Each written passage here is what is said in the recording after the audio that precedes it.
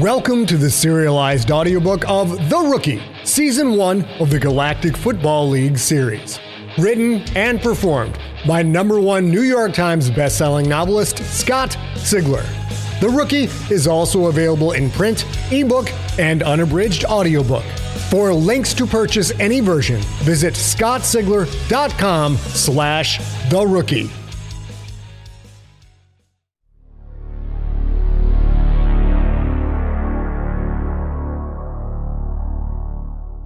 Quentin suited up quickly and ran out of the arching gate in the orange end zone. The seats, all 185,000 of them, sat empty.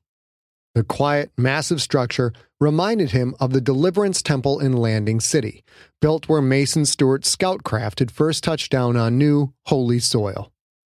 That historic moment marked the end of the exodus from Earth. Stewart and his 4 million surviving followers founded the Purist Church colony that would grow into the 4-planet Purist nation. Quentin didn't have to be a convert to appreciate the powerful feeling of awe inspired by Deliverance Temple, just as he suspected someone didn't need to be a football fan to admire Ionath Stadium. He knelt and rubbed his hands over the field's blue surface. At first he thought it was painted, but up close he saw that the playing surface was made up of densely packed circular blue leaves, each smaller than his pinky nail. He pushed his hand down, feeling the blue plant give, then lifted his hand and watched it spring back. Yasud knelt next to him. "Getting in a quick barbecue?" Quentin smiled. "No, just checking out the field. Never stood on this stuff before." "Nice, isn't it? I heard it's actually a plant that's native to Ionath, called Iomat. When they took over the planet, they got some from a plant museum or something like that." Quentin stood and ran a few steps, taking an experimental cut. "Yeah, good resistance. Not quite as firm as the Karsenji grass I'm used to, but not bad." The other rookies filed past them, drawing their attention back to the task at hand. Hokor sat on the 50-yard line, in his cart, of course, surrounded by Kraken's players. Humans, Quith warriors, Sklorno, and, for the first time since he'd arrived, the huge and nightmarish Key. The Key were packed into 2 tight balls, each a mass of legs, tubular bodies, and black eyes, like pictures of multi-headed demons Quentin had seen back on Makovey. One of the piles of Key players wore black jerseys for the defense, while the other pile wore orange for the offense. Pine, Yitzhak, and Quentin wore bright red jerseys, the standard football color for designating a do-not-hit player. "In 2 days, we face off against the Woo Wall Crawlers," Hokor said. "It's a good start for us, as we know they have trouble with our offensive speed. They also went 2-7 last year, but don't let that fool you into thinking this is an easy victory. It's the opening game of the season, and we have to win it if we're going to reach Tier 1 this year." The players gave signs of agreement, nods from the humans, Quith warriors rubbing their pedipalps together, unintelligible chirps and lolling tongues from the Sklorno, and the Key clacking their arms against their chest.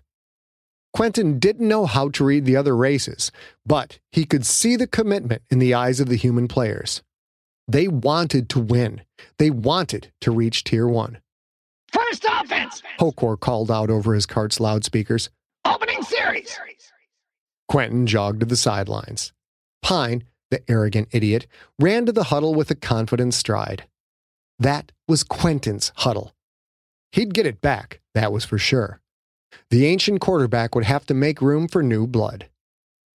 Quentin stopped when he reached the sidelines and looked at the medical bays behind the bench. 5 full bays, like a military field hospital. Rejuve tanks, cabinets that held bandages, surgical equipment, and other things to help Doc and his staff repair damaged players and get them back on the field. Quentin could see just by looking that the med bays were more advanced than anything he'd seen in the Purist Nation, even in a hospital. The bays were a reminder of the speed and strength and violence of the GFL. That and the money involved, because a hurt player was a wasted investment. Patch him up and put him back in. Pine broke the huddle, and the orange jersey offense started on its own 20-yard line. The black jersey defense lined up in a 4-3 set, showing woman-to-woman coverage. Quentin had never seen real GFL football in person, and it was an awesome sight to behold. The Key linemen were thick, wide, 6-foot-tall obstacles, like little buildings with legs, their spider-like chitinous arms clacking against their chest, as they talked to each other in their rhythmic combat language. The Quith Warrior linebackers bounced in place, one-eyed creatures clad in thick Riddell padding. Sklorno receivers and defensive backs, with fin pads to allow for pure speed, gracefully flowed from one place to the next, almost as if they had no bones at all. The first play was an off-tackle run by Mitchell Fayed, who even at three-quarter speed hit the hole harder than any PNFL running back Quentin had ever seen. Fayed came through the line, only to be met head-on by Chodo the Bright, the right outside linebacker. With a loud clack of pads, the two players hit hard.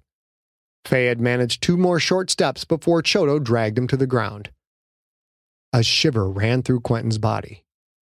Drills were one thing, an important thing, but football is about hitting, and with that first clash of starting offense against starting defense, the season was actually on. The veterans had been practicing for months, but for the rookies, this was their first upper-tier contact experience. Pine guided the offense through the first series, mostly running plays. When he did drop back, he threw short, accurate passes. In his first 20 plays, he threw downfield only twice for 1 completion. Twice the defense got to Pine, but both times they slowed up before hitting him and just put a hand, or the applicable appendage, on his shoulder.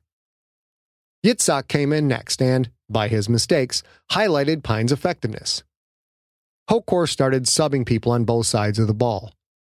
Yasud Murphy came in for his first full contact reps. When he carried the ball, he ran like a tank. His ever-present smile vanished, replaced by an expression that might have been more at home in a hand-to-hand ground war.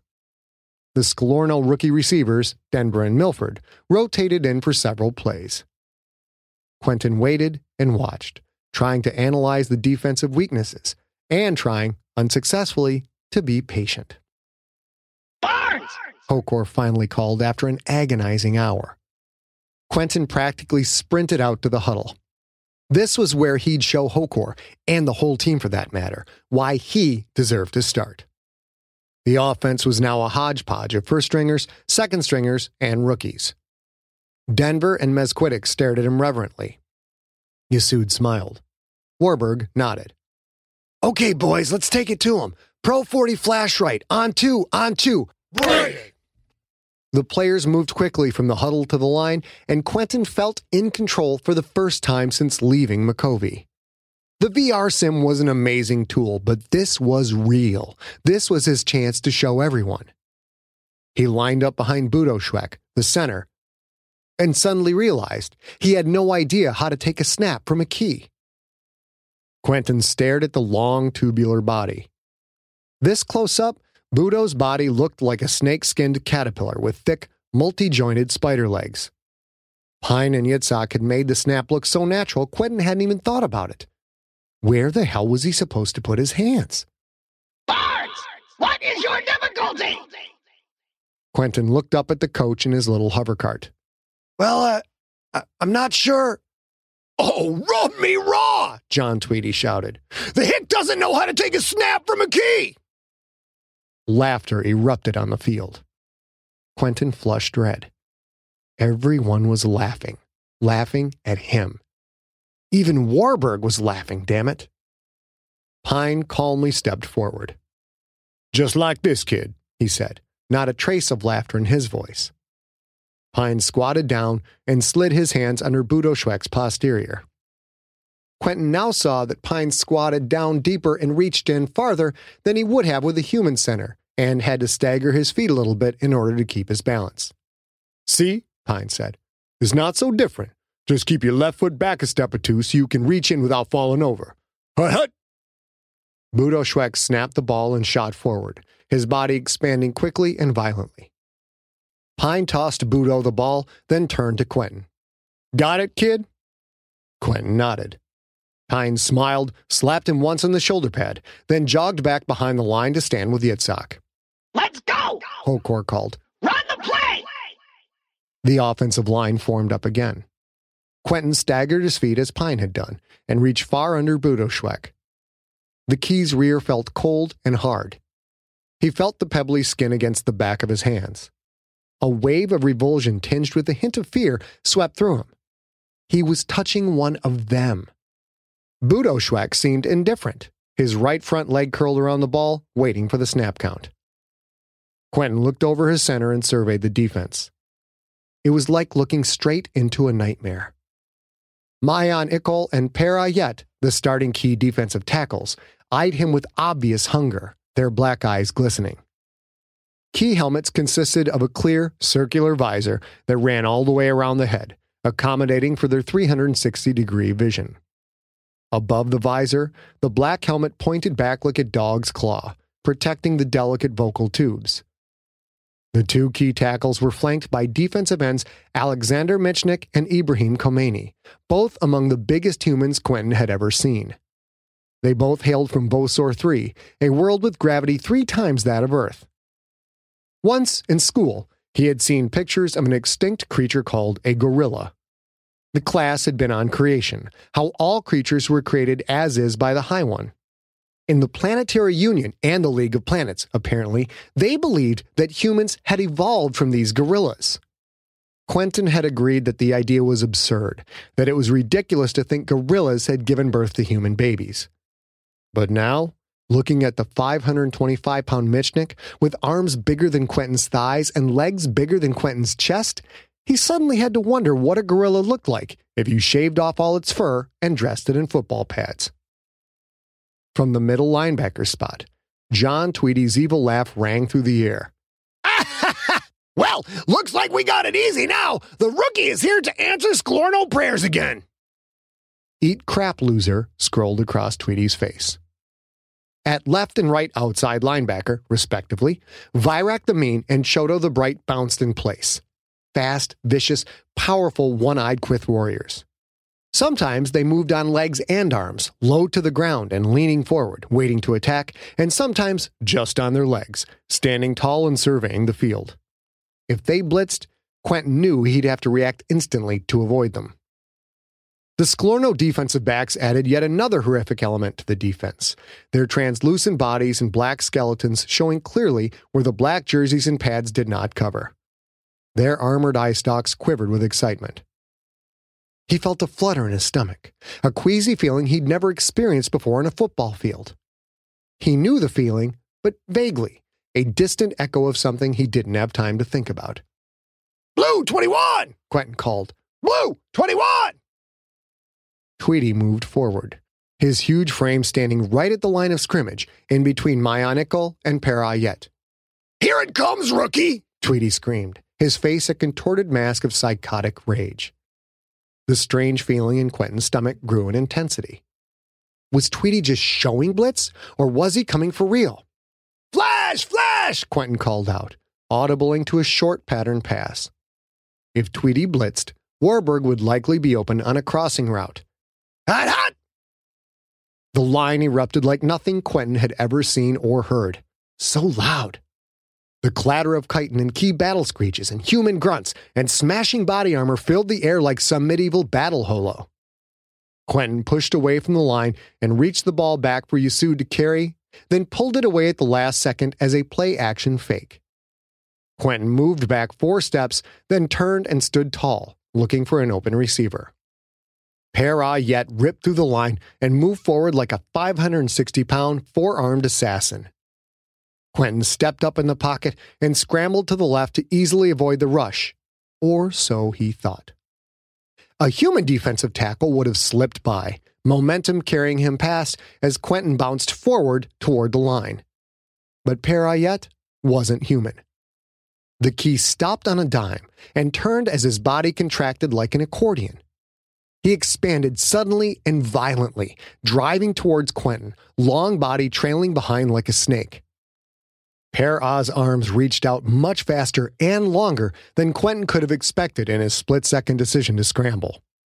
The long, thick, spider-like arms flashed out and hauled him in, lifting him off the ground, then driving him to the turf under all of Per Ayet's weight and momentum.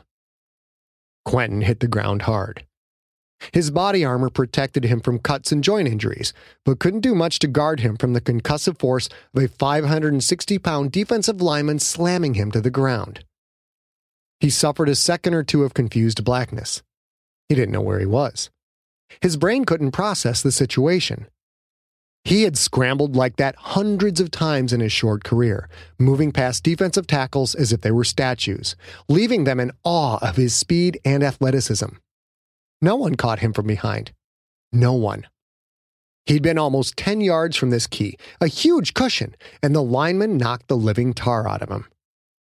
Suddenly, Quentin recognized that feeling in his stomach. Fear. The same feeling that ran through his mind and body for every punch in and punch out.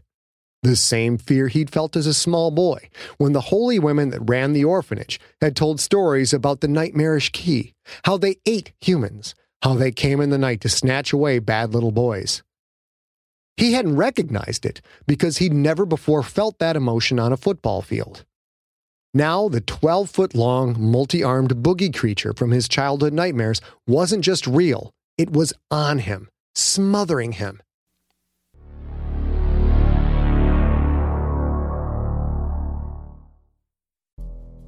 In the climate-ravaged world of 2072, the city of Pura stands as a miraculous green haven. Pura is a geoengineered paradise that protects its fortunate residents from the global catastrophes of heat domes, fires, floods, and droughts. In a time when the world outside is unsafe, it's vital for Pura's existence that people rally behind the purpose of the city, and Demetria Lopez, head of the city's public relations, tirelessly promotes its idyllic image. But when she stumbles on a dark secret that, if exposed, would be the downfall of Pura's existence, she must decide who and what she's willing to protect. From Wondery, the makers of Academy and Dr. Death, The Last City stars actors Ray Seahorn, Jeannie Tirado, and Maury Sterling. Follow The Last City on the Wondery app or wherever you get your podcasts.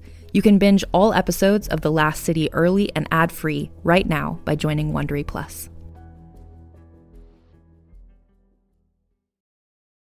Hey there, this is Justin Bartha. I made a funny new podcast, King of the Egg Cream. It has the greatest cast in the history of podcasts with actors like Louis Black. I'm torn by my feelings for two women. Bobby Cannavale. You can eat it, or if someone hits you, you can put it on your cut. Melanie Linsky. I wonder what these marvelous things are that look just like boiled chicken feet. Jason Ritter. I can break things and pick locks and kill people. Michael Stuhlbarg. The whole point is to inspire people that they should make themselves better. Ari Grainer. No, don't whet its appetite. What are you, an idiot? Me, Justin Bartha.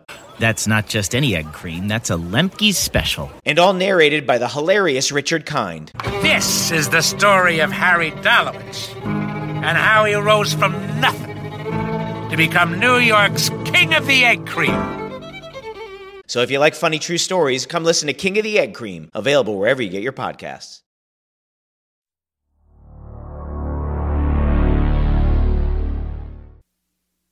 Get off of me! Quentin shouted as he tried to scramble out from under Père Ayette. The key's four jointed arms grabbed Quentin's helmet and held it tight, his face close enough to push against Quentin's face mask. 2 of the 5 black eye spots stared into Quentin's eyes. Père Ayette's hexagonal mouth opened to expose the triangular, black teeth. It hissed, the sound from his worm-like vocal tubes muffled by the curving black helmet. Quentin didn't understand the alien's words. Père Ayette pushed off him, heavily, and moved back to the defensive huddle. Yasud reached down to help Quentin up. "He doesn't like you very much," Yasud said. "What did he say?" "He said something to the effect that you'd look good roasting on a spit at his family picnic." Quentin stood, his body emitting a dull throb of complaint. Defensive players weren't supposed to hit quarterbacks, not in practice. He had just been leveled, and nobody seemed to care. Hokor, for one, wasn't saying anything. Quentin nodded. Now he understood. Oh yeah, he finally got it. This wasn't just a mind game. He really wasn't going to start. No coach let the defense hit a starting quarterback. He was just a rookie, and that meant he was fair game. It was going to be a long day.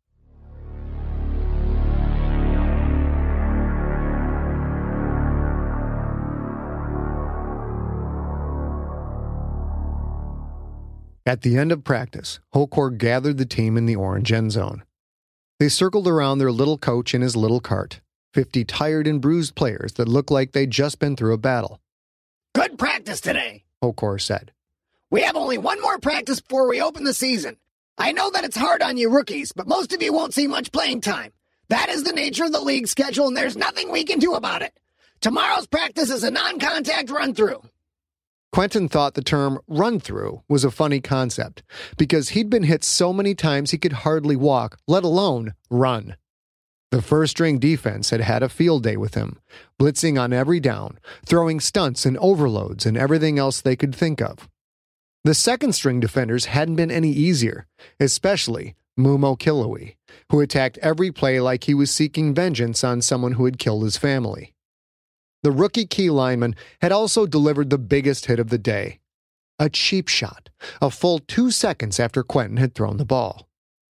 Quentin wasn't going to be the starter. His battered body told him that as clearly as if Hokor had spelled it out on paper. He'd played poorly, again, throwing 3 interceptions on 30 plays. He'd also thrown 2 touchdowns and gone 5 of 13 overall. But 3 interceptions. It was the freaking speed of the game. He just couldn't get used to it.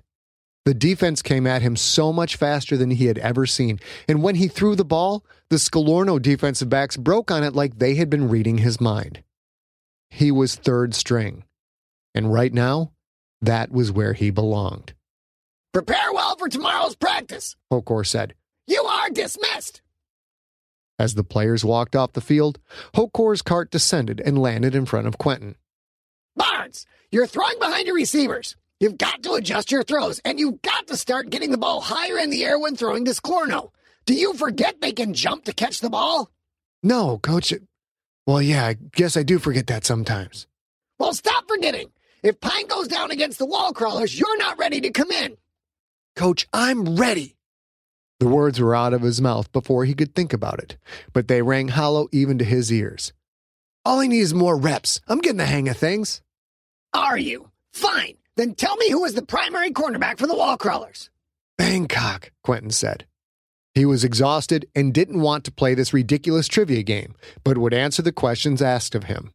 3-year veteran, wall crawlers MVP last year, started for the last 2 years, 11 interceptions last year. So with 11 interceptions, do we throw to her side of the field? Not if we can help it. So if we don't throw at her, who is the strong safety? Marlette, 5-year starter, has lost an estimated 5 inches on her vertical leap since leg surgery at the end of last season. Throw high and deep on post patterns. Hokor's pedipalps quivered lightly. Good. Say it's 3rd and 17. The nickelback comes in. Who are you facing? Quentin started to answer, then had to stop and think. Nickelback for the wall crawlers. Who did they bring in for passing situations? Oshkosh, Quentin said quickly when the name jumped into his head. And what is her weakness? She. Quentin tried to remember the one obscure fact about Oshkosh that could impact the game, but his tired mind came up with nothing. She has fused chitin plates near her hips, Hokor said.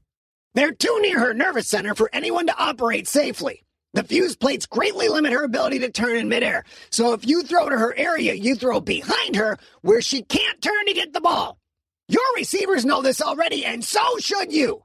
Now think about that while you start running. Quentin's head dropped. He was exhausted, and he had to run again? Hold on, Barnes, Hokor said. The diminutive alien turned and called through the cart's loudspeakers. Momo Galloway! Hokor shouted a few more syllables, all of which were pure gibberish to Quentin. The giant rookie lineman turned and scuttled over. He stopped 3 feet from Quentin. The Key's black eyes burned into him in an expression of pure hatred. At least Quentin wanted to think it was hatred, and not the emotion he suspected it might actually be, which was hunger. Hokor barked a few more syllables. Mumo Killowy suddenly roared and reared up on his last set of legs, briefly making him a 10-foot-tall, arm-waving monster. Hokor, obviously unimpressed, simply pointed to the ground. Mumo Killowy dropped back down to 6 legs and fell quiet. I have told Mumo Killowy he is to be punished for his late hit. Such undisciplined play could have injured you, and someday you could be a valuable component of this team. Therefore, he will run with you until I am tired of thinking about it." Quentin stared, dumbfounded, at his tiny coach. This thing wanted to kill him, and Hokor wanted the two of them to run laps like workout buddies? "You gotta be kidding me, Coach. This guy will come after me as soon as we're alone. He's already tried twice." "Then you'd better learn to communicate with him, and fast. He is, after all, your teammate." Hokor flew off, leaving Quentin and Mumo Killowy staring at each other. Quentin shook his head and started to run, but was careful to keep an eye on the young Key. Mumo Killowy followed suit and ran alongside, staring at Quentin with his unblinking black spider eyes.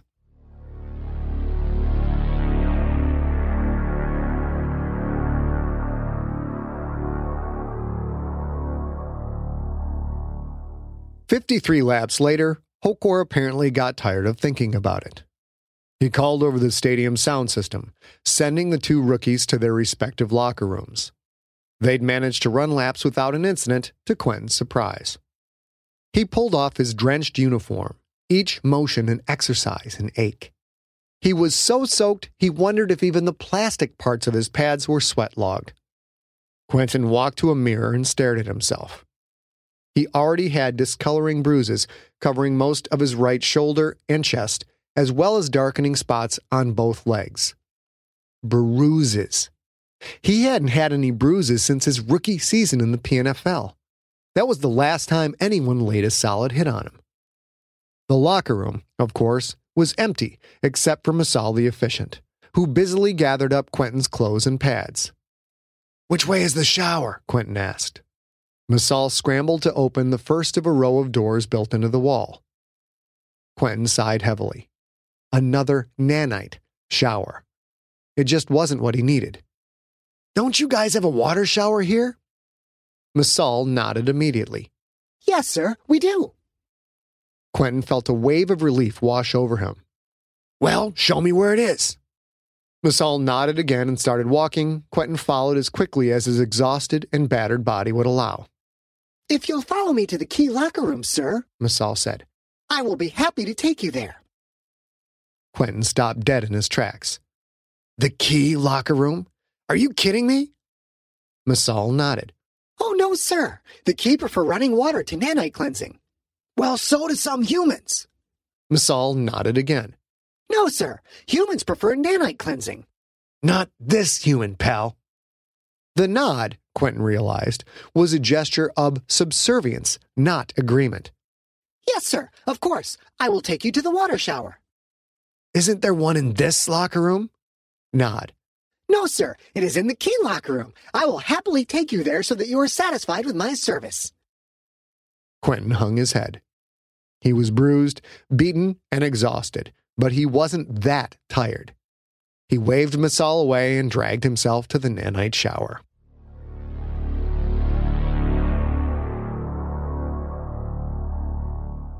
He sat in his room, marveling at how much a body could hurt after just one practice.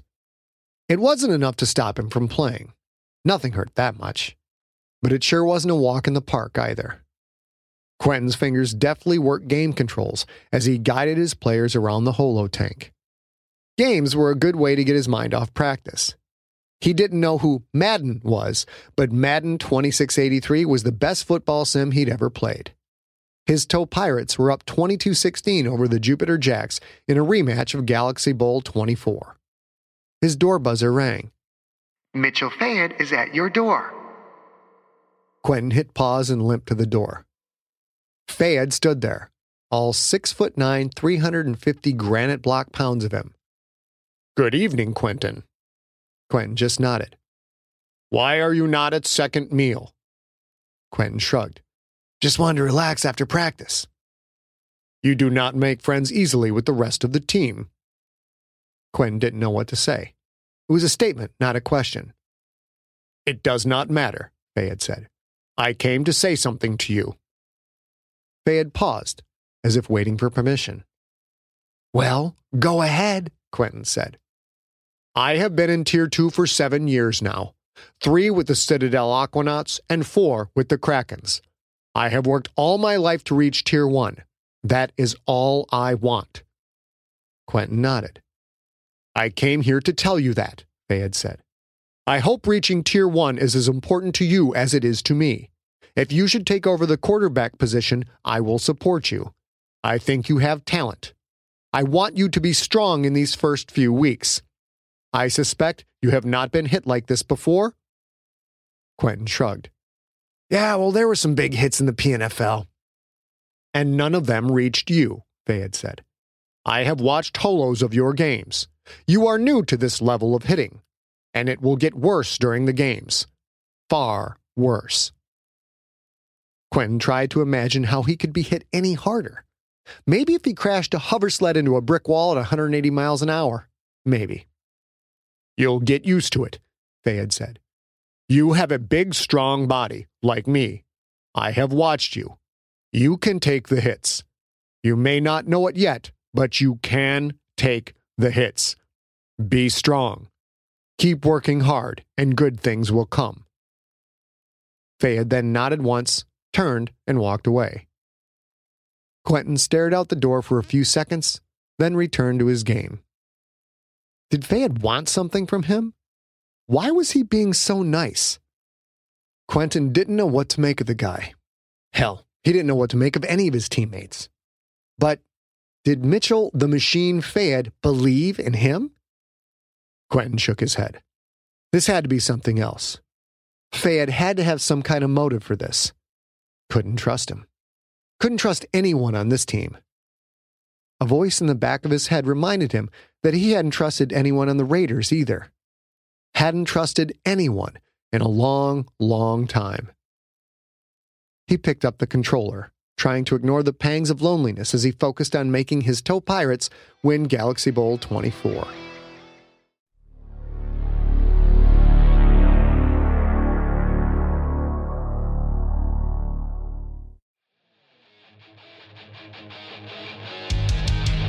You have been listening to The Rookie, Season 1 of the Galactic Football League series. Produced by Ariak Morningstar, with post-production by Steve Rickyberg. Written and performed by Scott Sigler.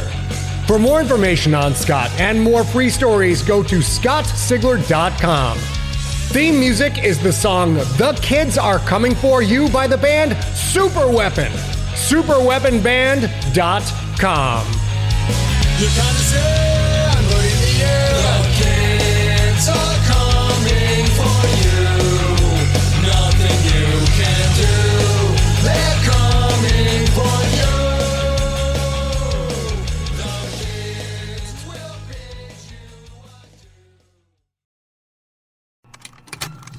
Contained herein are the heresies of Radolf Burntwine, erstwhile monk turned traveling medical investigator. Join me as I uncover the blasphemous truth of a plague-ridden world, that ours is not a loving God, and we are not its favored children. The Heresies of Radolf Burntwine, coming January 2nd, wherever podcasts are available.